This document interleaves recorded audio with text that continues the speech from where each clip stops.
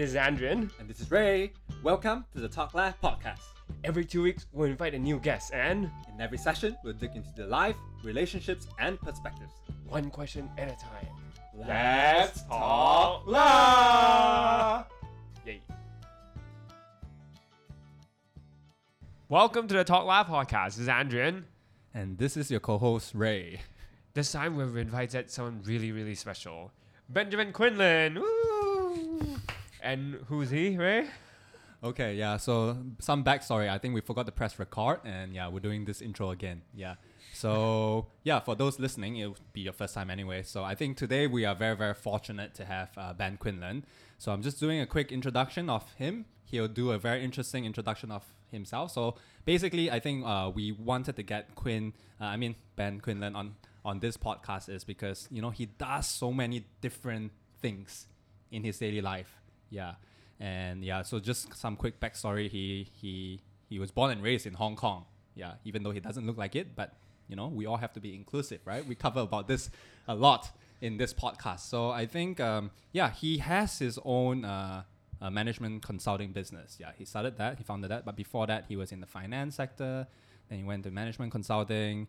And on the side, he does many, many different things, right? Wearing different hats. So I think I won't do that introduction. Why don't you share a brief summary about your life? Great. Thank you both for having me and for getting me to do this introduction now for a second time because you forgot to press record.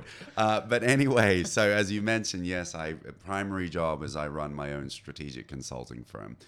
We mainly do, if you think of firms like McKinsey or a Boston Consulting Group, it's that kind of work, specializing in financial services with a big book of project work, especially in the fintech space. Outside of that, I'm the chairman of the Fintech Association of Hong Kong. I've been sitting on the board for just over 3.5 years.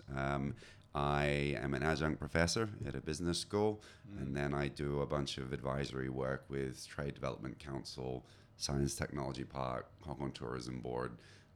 There's actually quite a few other things I do outside of that in various startup advisor roles, guest contributions for media publications and magazines, mentorship programs, but they don't take up as much time, although it's quite extensive. And the final thing is, on the weekends and in the evenings, depending when I'm free, I will take to the stage and perform stand-up comedy, right? So that's my other job. And now podcaster, right? Yeah, that's why you're doing this there. So something to add onto your hat. Yep. Yeah, so I think really appreciate your time. And I think for those people listening out there, they'll be wondering like, how on earth do you manage your day or your life, right? Or do you even have time for relationships, right? You're doing so many different hats, so diverse, right? But so I think like people would be really interested to know how you manage so many different roles. Do you delegate or like, how come you're doing so many different things at once? Yeah, so maybe share about your thoughts on it. Fair. So I think I do all the things I do because they're highly complementary. Even comedy and work are very complementary. So the skills I learned being on stage of how to read and manage a room of strangers, as soon as I go into a boardroom, it's easy. Okay. It's not complicated at all. And you know, I think the other sides of it is everything revolves around building a profile for myself and the firm of being one of the leading advisory houses and consulting houses in financial services and fintech. So the various roles that I have kind of formed an ecosystem around building that brand, which is what I've wanted to do for the past few years. So it's all about the complementary nature of how this fits together as part of like a bigger jigsaw piece. I don't know what the overall puzzle looks like, but you know, whenever I find a piece that I can plug in, I'll do that. And going back to the point, how do you do it? You find the time, like you prioritize the things that you want to do, and you have to make sacrifices. Like there are things that I cannot do. There are things I have to cancel. I think I canceled the last time that we scheduled this, but it's a common occurrence. I just have to prioritize where I spend my time, because time for me is value. Time for me is money. Time for me is, how do I spend every hour of my day? Yeah. Yeah, I just want to quickly touch on that and really appreciate you making the time, right? I'll send you the For- invoice after. No. Oh, okay, sure, yeah. That's why we're timing it. Yeah. Yeah. I think, going back to the point that I think we can all relate to this. So mainly, predominantly, I think we all have young adults listening out there. And everyone, when you ask someone a question like, oh, how's life or how's your work? Everyone, 80-90% of the time, what would they say? Busy. Right? But are they truly busy? That's something that I think each and every one of us should reflect. And I think having, Ben, you sharing your perspectives on this is really eye-opening, I think, to a lot of people. They'll be like, okay, what defines busy?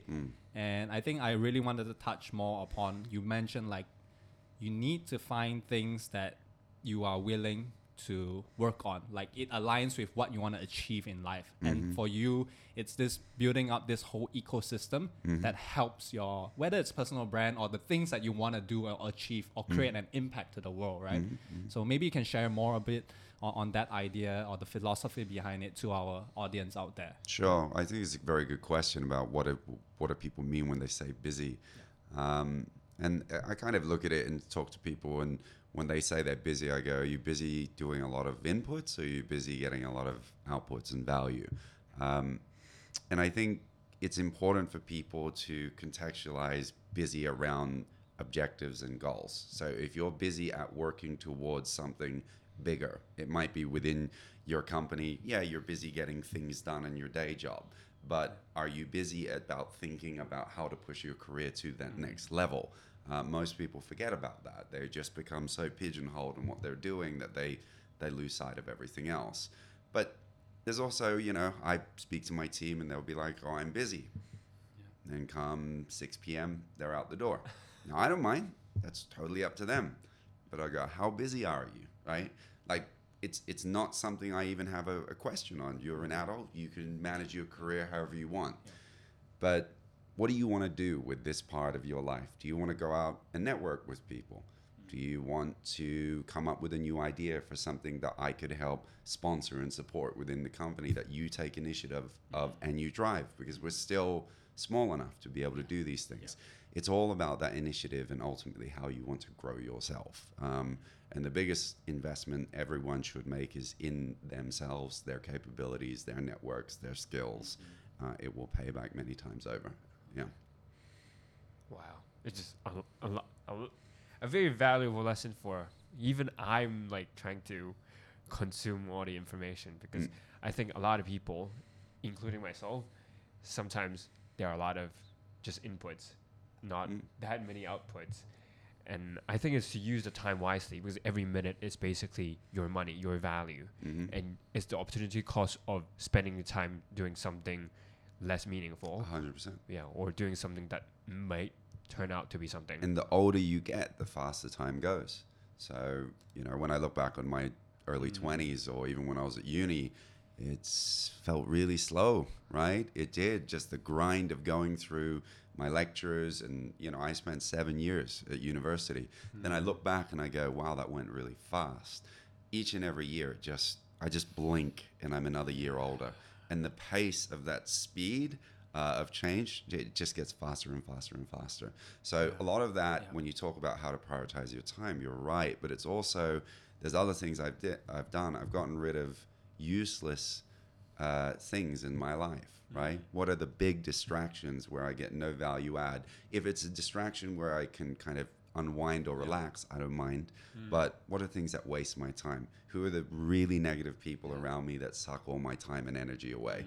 I gotta get rid of them. And these are hard choices you have to make, but you do have to prioritize what is important, even for your own mental sanity. Yeah, for sure.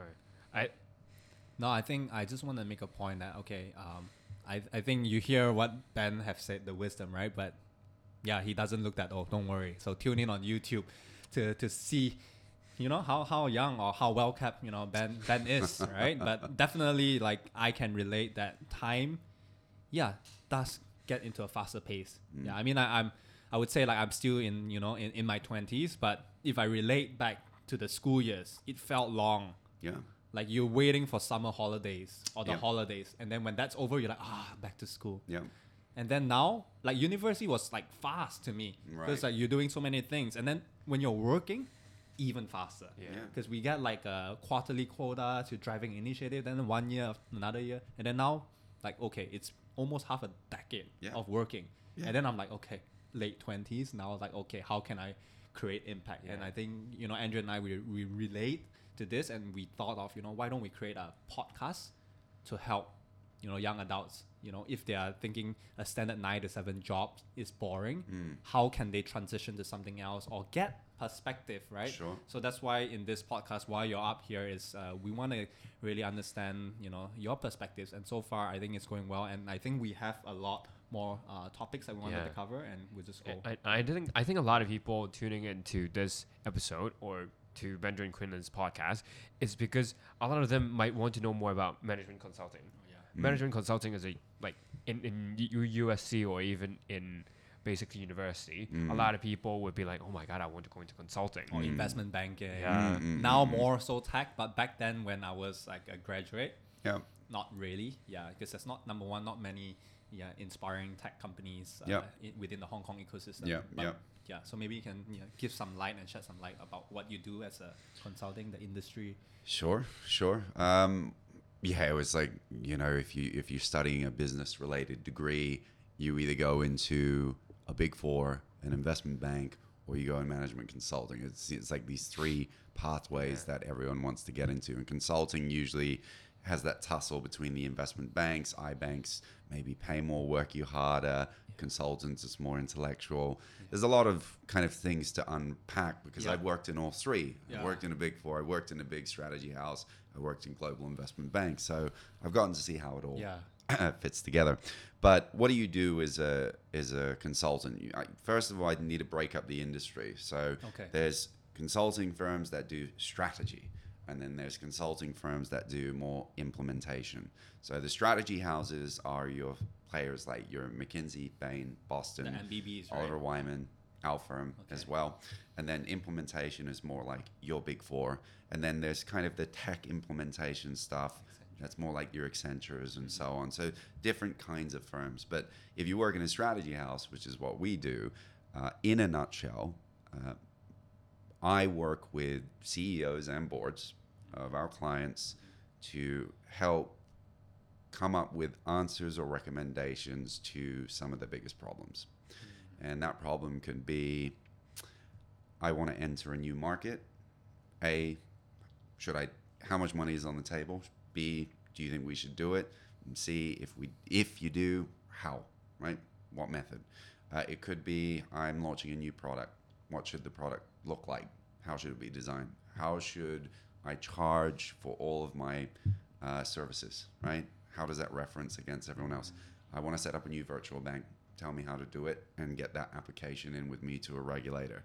I want to reinvent my whole cultural dynamic within the firm. How do I change the DNA of the employees here? Any of these kinds of questions or problems, or an M&A deal, strategic due diligence, whatever, I want to invest in a company. I need to understand everything about the industry and competitors before I do it. That's what we do in a nutshell. And when you think about it for the listeners, then what does that mean for you?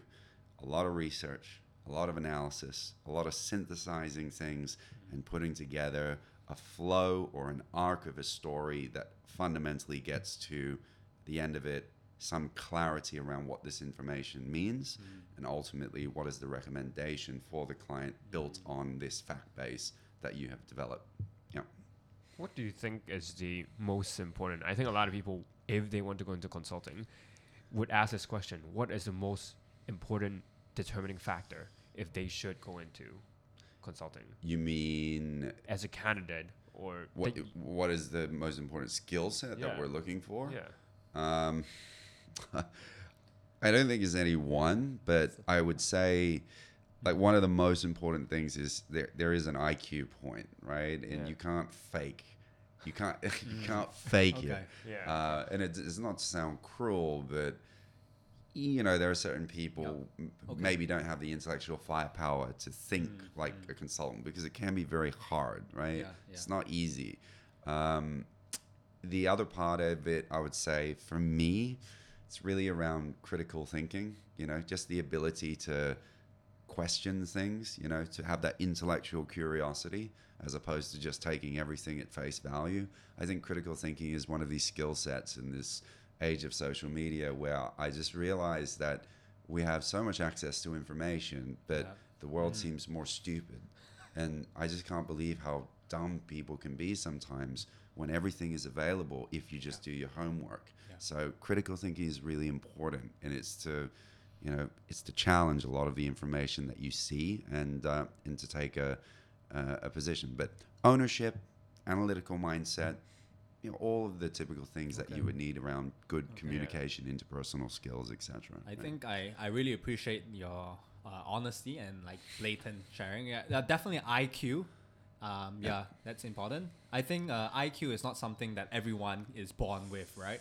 But I think the critical thinking side of things, so I think that's for you to decide, or we can get your insight whether, you know, IQ or critical thinking is more important. Because I think from my perspective, I think critical thinking can be somewhat trained, right?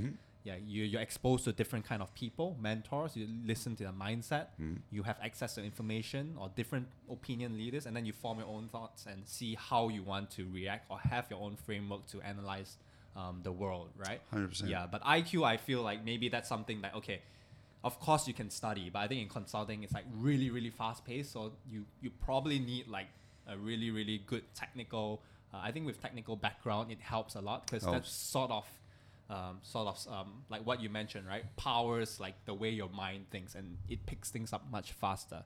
Yeah, so I mean that's just my perspective. Like, see which one, like for you, like if you had to decide, I mean, not putting you on the spot, or we can, No, I think critical thinking you can train. It's you know, I think every uni student should do a course in logic and mental models, right? Like like there's basic skills everyone needs in life that I'm just surprised aren't taught as fundamentals at uni.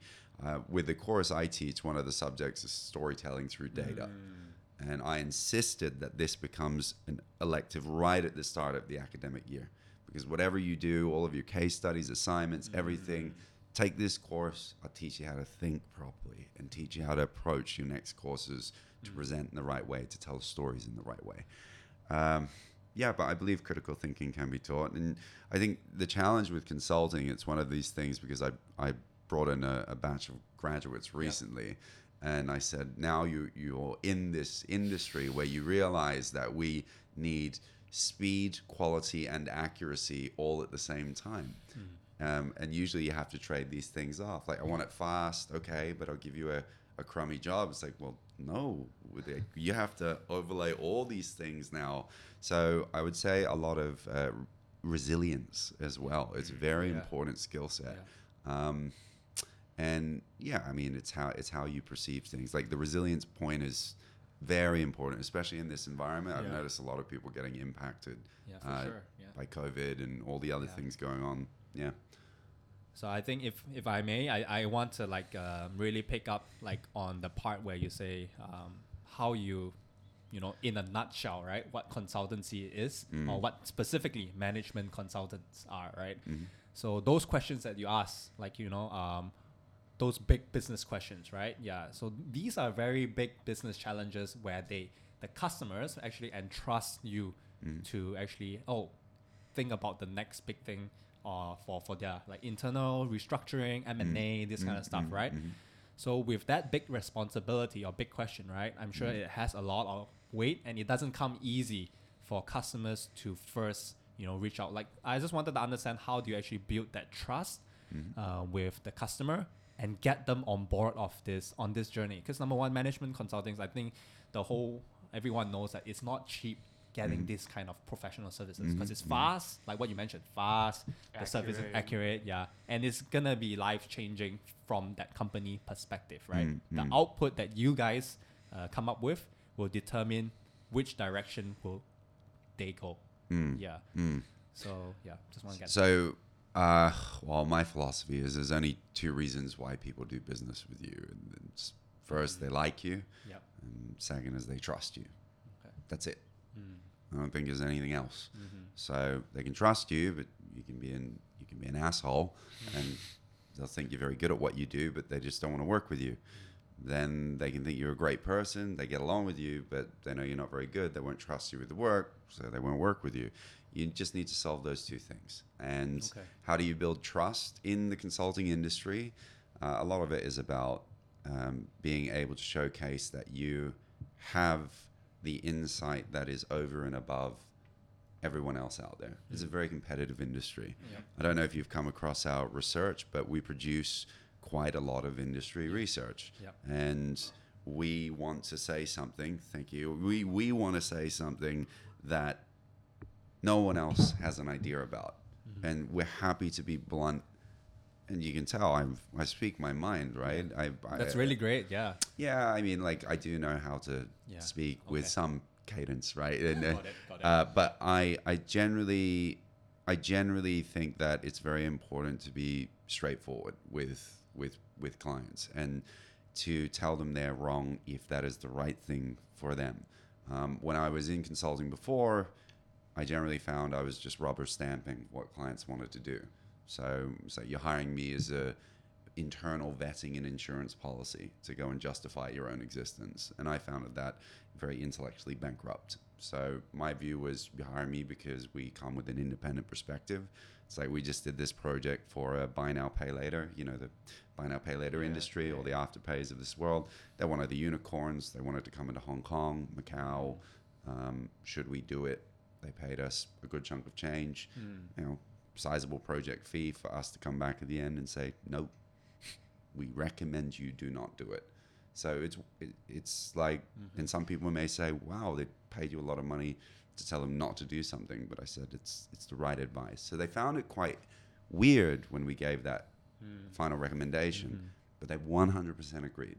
And they actually said, thank you, because you kind of explained exactly why this is not the right thing for us individually as a firm to focus on. And we agree with your assessment.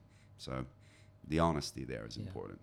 It's really, really great. A customer reference or story, very personal to what you do day in, day out. But I really like, you know, like so far this whole conversation we're doing, like you really, you know, articulate things very well.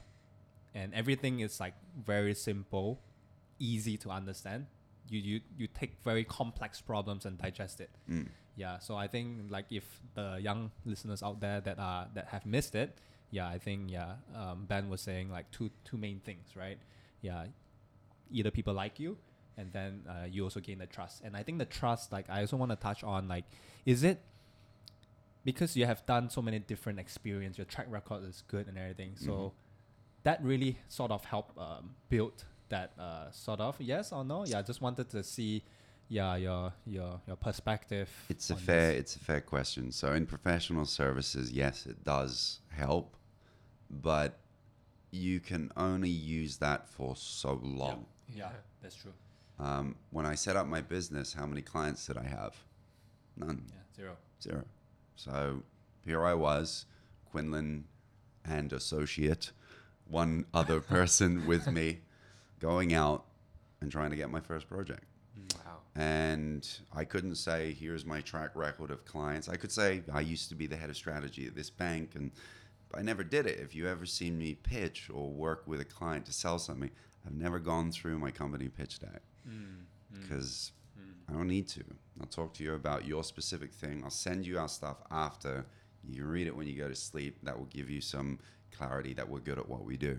But all of it is about, you build trust because you need to really listen and understand what the hell the client's problem is and come up with a solution rapidly and be smart enough to press the buttons that they are looking to hear.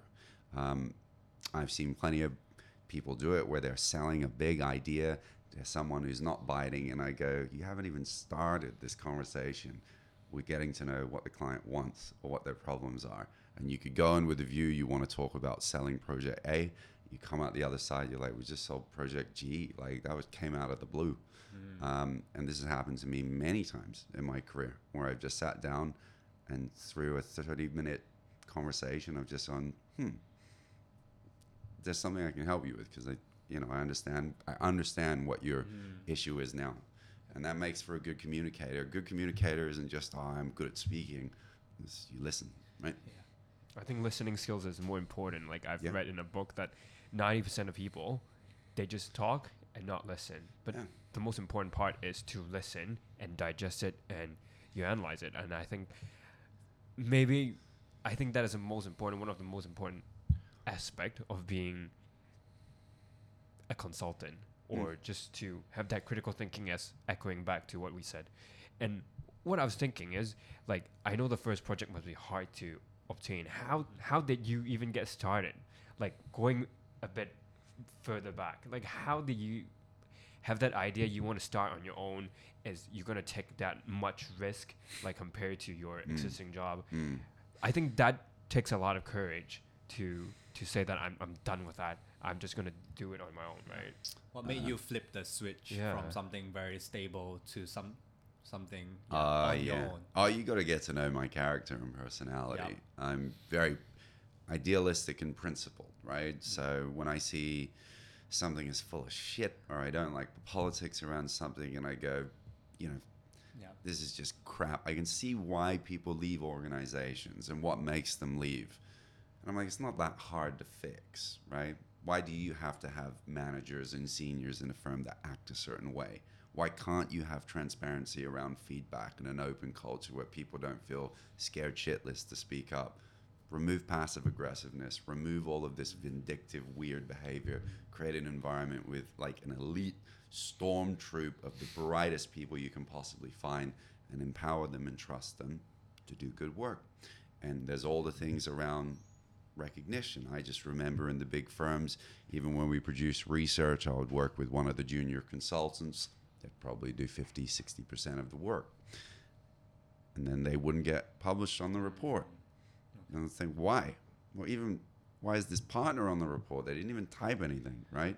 So there's a lot of things that I think people will look at beyond just a dollar value. Yeah. You need to pay people fairly, but I think when you look at a career, what makes people want to come in and go, I like my job? And it's just sad beyond when you say, how's your job? And people say they're busy. Most people don't like their jobs. Yeah. And that kind of sucks. Why is that the norm? That everyone goes, I hate what I do. I hate this. I hate the people I work with. I don't like this. I don't like that. I don't want that in my company. So I wanted to create something different. And I wasn't scared. Like, what's the worst that could happen? I could always go back to a shit job that I hate. I think, yeah. I think we all should, jump ship and go.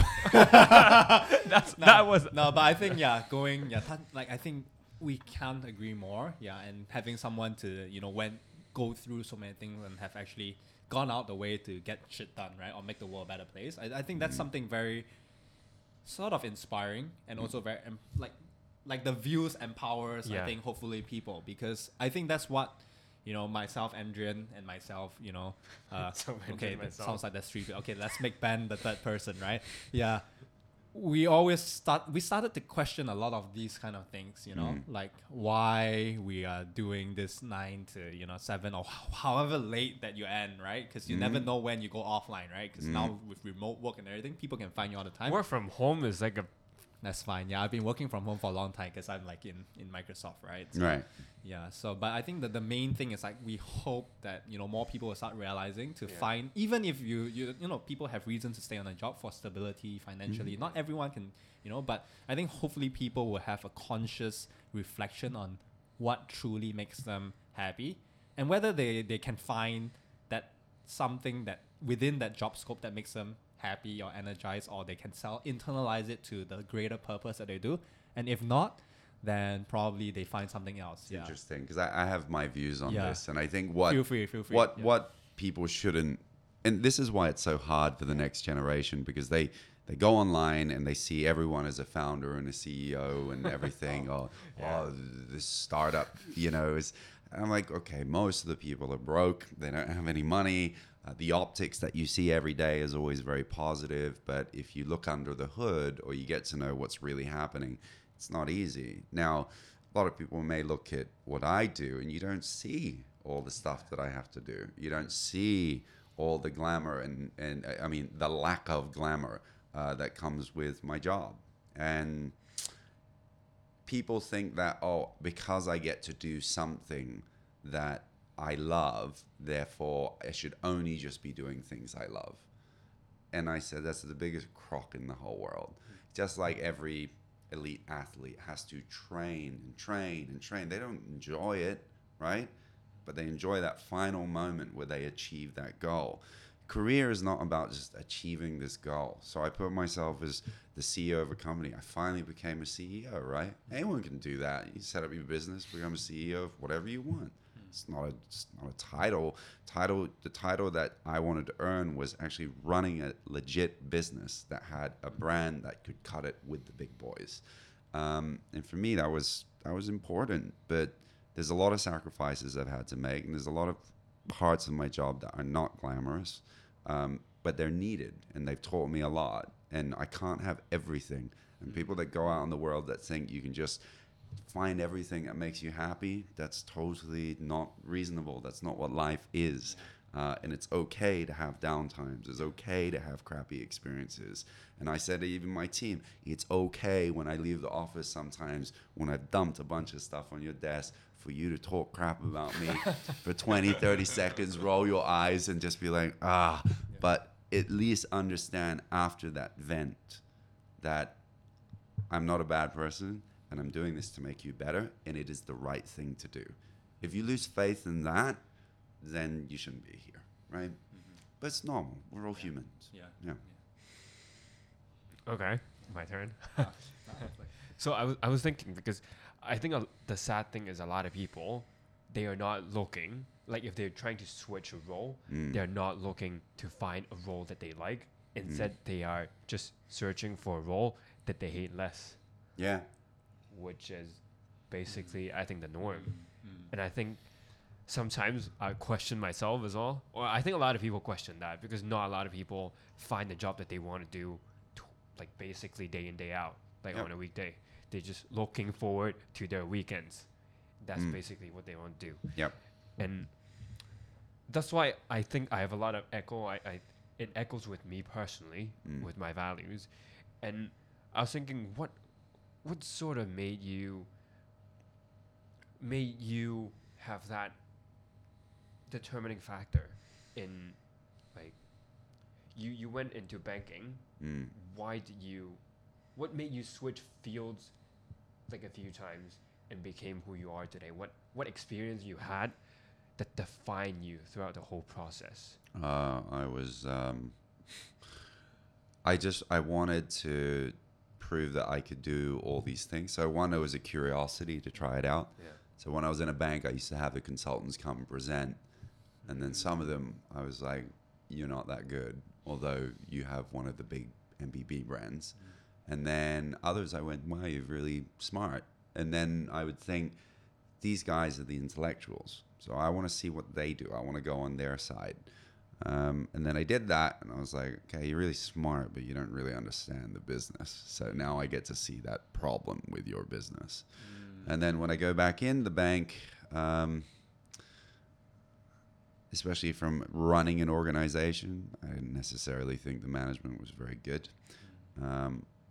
And I ultimately just thought, look, I can do this better. Now, it's one of those areas where not everyone should set up their own business. Like that's just a guaranteed thing. There's people within my business who I think I could see them being the next entrepreneur and setting up their firm. There's ones I would say never do it, because it's not your kind of DNA, and I would advise you against it. It will actually backfire, and they don't want to do it. Not everyone has to go down that path. But yeah, just wanting to carve out that particular path for myself was just something very unique to me. I'm a terrible employee, I think.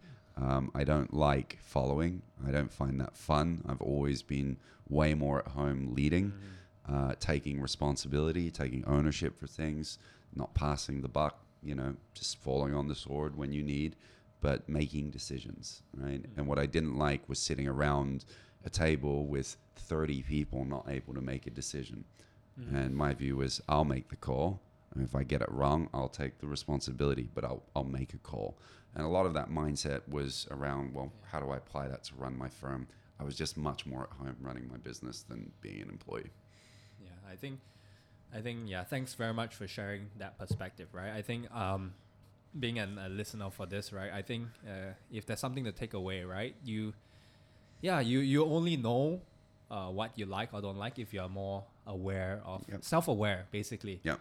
On different things or events that, like, okay, if you don't like, for Ben's case, right? You don't really like, so many processes and which leads to inefficiencies and no output and people just talk and then process it. Some businesses are running like that, right? They just go through the process and then there's no output, but the business runs. But yeah, eventually, it's not productive for the whole world, right? But just jumping back to the point, it's like, I think for people that, are struggling with, finding that fulfillment or some sort of direction on that, I think a good thing is like to really just, like we always preach about this, is to really sit down and really reflect or find someone that could give you that perspective on who you are. And then I think slowly you can make a call. Not everyone is a leader, not everyone has to start a company, but at least you know what you like to do. And if you like to do it and you feel you're good at it, you end up really prospering in that specific field. You're right. Or task. Well, I always say, they have that concept of, the ikigai, right? Oh, Yeah, but me, I don't necessarily think the last part, which is what does the world need? What the world needs, right? I'm just like, do you like it, and are you good at it, right? Those two things, and generally there's one delineation. So if you like it and you put the time and effort, and you are good at this, you become a master of your craft, you can charge money for it. Yeah. That's generally how it works.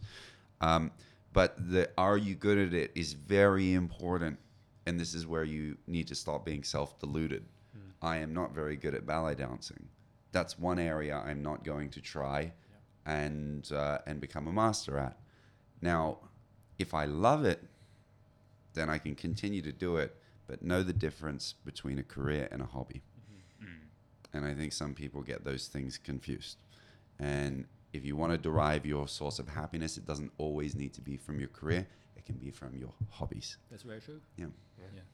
I think, given the time, I think we wanted to also cover more about, the more fun, entertaining part of Ben Quinlan. So I think episode 2, we'll save some time for that. But I think just one last part, right, before we jump off to the next episode, right, is, can you share a bit more? I mean, less like that different things, right? But I think you've already shared a lot of great insights. But I think we wanted to know more, like, what was it like growing up as Ben Quinlan? And can you just share briefly about your multiculturalism? For those people that doesn't know, right? I think Ben was sharing like, he's born and raised in Hong Kong.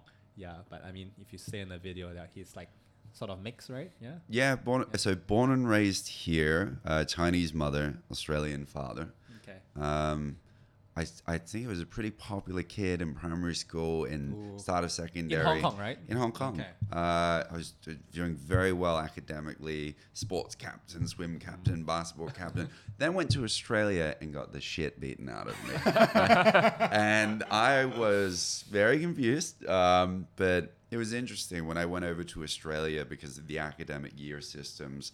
I was actually bumped up a year. But it made me really small. So I was a 12-year-old guy, and it was an all-boys boarding school. My boarding school produced half of the Australian rugby team. So there were big guys. I mean, if you're not considered big, I'm not sure who you are. Like if I go there, like, because like, I mean, if you guys tune on the video, you can see like, okay, the life size of like Ben Quinlan compared to well, it's like even in my basketball team, our center was, I think he's 6'10", right? Oh, wow. So I mean these are big boys. But it was a rude awakening for me in Australia. I went there, I had a very funny English American accent.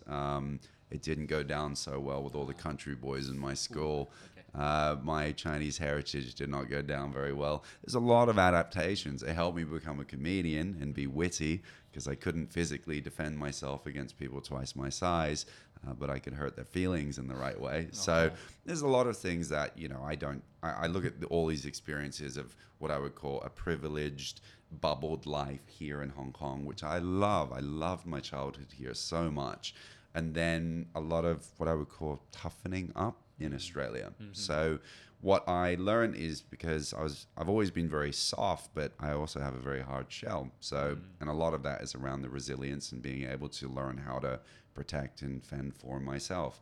I don't rely on other people to do things for me. If I want to get something done, I just do it myself. It's as simple as that. Yeah. Oh, really interesting growing up process, because we wouldn't have known if it's not for this. But I think the last part is, do you have a takeaway for any young adults out there, or any basically listeners, that if they're trying to, basically live advice, any live advice, I don't want to even stick on to the management consulting, any live advice that you want to give them if you're at a teenager or a university Or like young student. adult, like in 20s, people Yeah. that are in 20s, because I think that's the majority of our listeners. Yeah. People early 20s, mid 20s. Yeah. Like, take a chill pill, generally. Don't be in such a hurry to grow up. Don't put this unwarranted pressure on yourself to achieve certain things by certain ages because someone has done it, right? Don't compare yourself to other people. It's a recipe for failure. If I compare myself to other people, there's always going to be another guy that's better looking, taller, earns more money, has a bigger consulting firm, whatever. You know, it's just like, why do it? So, and a lot of people compare, and it's really bad for your mental state of mind. So, but I think the other part of it, which is just generally important for the next gen, is surround yourself with good people. Surround yourself with positive influences. Surround yourself with people that exude the kind of character traits and qualities that you want to emulate and learn from, and get rid of the shitty negative influences around your life. It doesn't mean you need to cut everyone off, but know how you're expending your energy. Because I'm a big believer in the law of attraction. I'm a big believer, if I come in the room and I got the energy and I'm the life of the party, that I'm going to attract the right kind of energy back. But if I'm that sad, mopey, grumpy, cynical person all the time, then people would just, I just want to stay away from this guy. Yeah. Really agree with that. So really thank you, Benjamin Quinlan, for the first episode. We're going to really dive into the second episode, so stay tuned. Thank you again, and let's just go to the second episode. All right, thanks very much, Ben. All right. Time. Cheers. Thanks, Bye.